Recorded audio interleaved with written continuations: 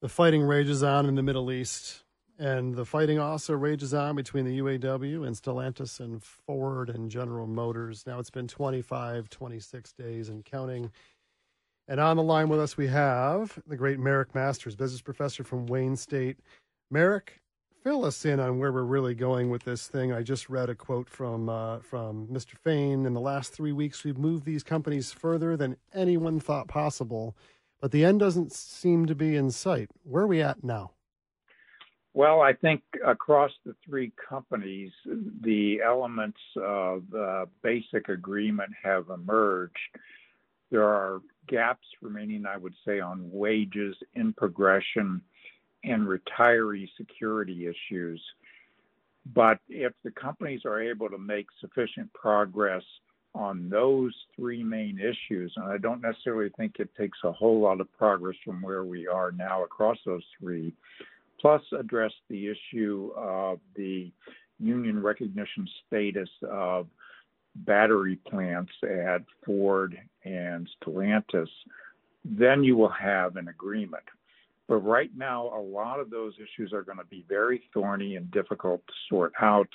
And I don't think that we're on the cusp of an agreement. I think it's going to take some more time.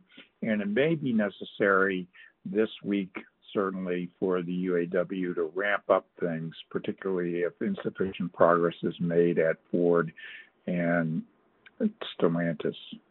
Is there, Marick, any dissension that you sense on the UAW side at this point, as Fain continues to perpetuate this to a large degree? I've seen that many of UAW workers have voted against some of the proposals, but is there a feeling settling in at all that this is starting to get stretched out longer than the expectation?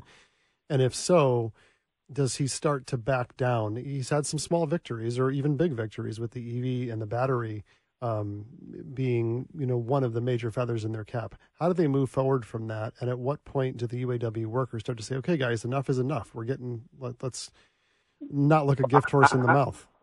I think you're absolutely right in that we will come to that tipping point in the not too distant future. I don't think we're there yet because he's made sufficient progress in negotiations across the three companies to give people hope that this strategy is going to work. And I think as long as they can see clear signs that progress is going to be made, they will continue to support this up to a limit before they say, basically, we've had a fair number of workers already out for 4 weeks, 6 weeks, whatever the case might be. Mm-hmm. That's just too long. We've got to ratchet up the pressure and get this over with. I think that this week he probably is going to, unless he sees considerable progress across all three companies, he's going to have to stick to his strategy of calling a conference on Friday and saying he's going to make an announcement then, unless he really is on the cusp of a tentative agreement and doesn't want to upset that at this point in time. Is, and this is highly subjective, of course, but is the attitude that you've picked up of the average UAW worker that Shawn Fain is a hero of these folks? Is he picking up the sword and in a Braveheart style move, leading this campaign towards something that's really wholehearted, or has there been doubts about the way that he's gone about this in terms of incurring different pain points at different spots? This is a very newfound way of doing this kind of strike, and it's caught everybody a little bit by surprise. It seems to be effective in the sense that it's pushing negotiations to points that they haven't seen in the past. What is the general attitude of the average UAW worker in your estimation? Well, you can only infer that by what you don't hear. And what you don't hear are reports of a lot of dissent.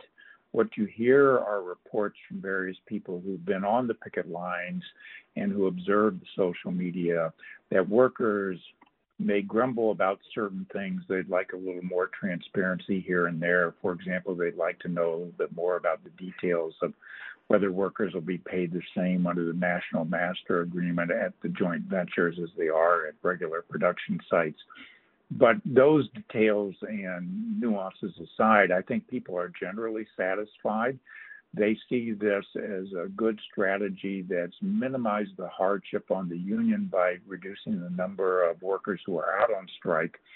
The companies are still paying for their health care, which is good from their point of view and the union's point of view. Mm-hmm. And also progress is being made at the negotiating table. But as I indicated, there's a limit to people's tolerance of this.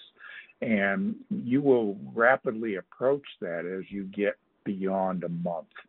And this week, we will have been 4 weeks that some of the workers will have been out on strike. Sure.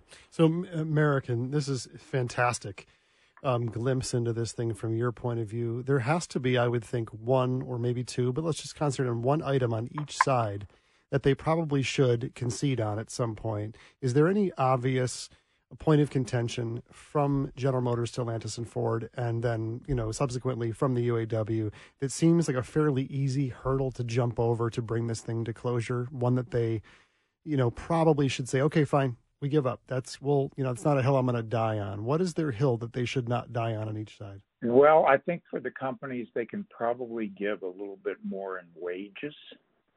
If they don't have to give in retiree health care and in defined benefit pension plans, those are things that I think that they pretty much have to draw the line on. If they give those things back, they're going to balloon their liability sheets and put themselves in a real competitive disadvantage.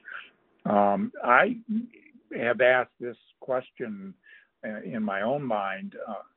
When you are negotiating and you give something that's major, like GM did about the joint ventures, you usually ask for something in return. And I'm wondering what they got in return. If they didn't ask for something in return, then, I would ask, well, who's doing their negotiations?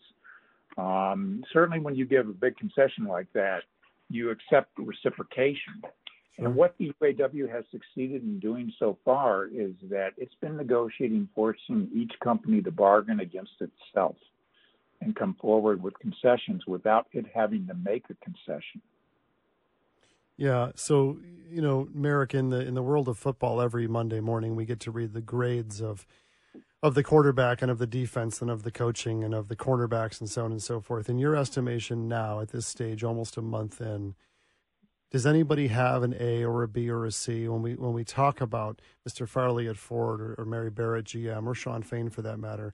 Is there any standout in performance that's happening here in your mind? Well, I think on the company side, I would actually give some credit to Stellantis for being above board and honest throughout this and saying it has its own needs and interests and being very direct about that and not trying to sugarcoat things. But the companies are in an awkward position because the UAW has leveraged the advantages that it has at this time under the pressure they are for electrification to exploit the situation. And the companies are between a rock and a hard place because they're stuck with the policy of having to pursue electrification regardless of the costs. And that is a keenly competitive environment in which they are entering. Right. Well, that's yeah.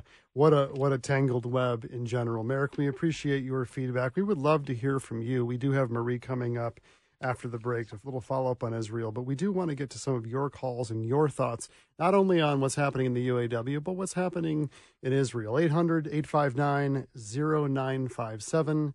Back in just a brief few minutes.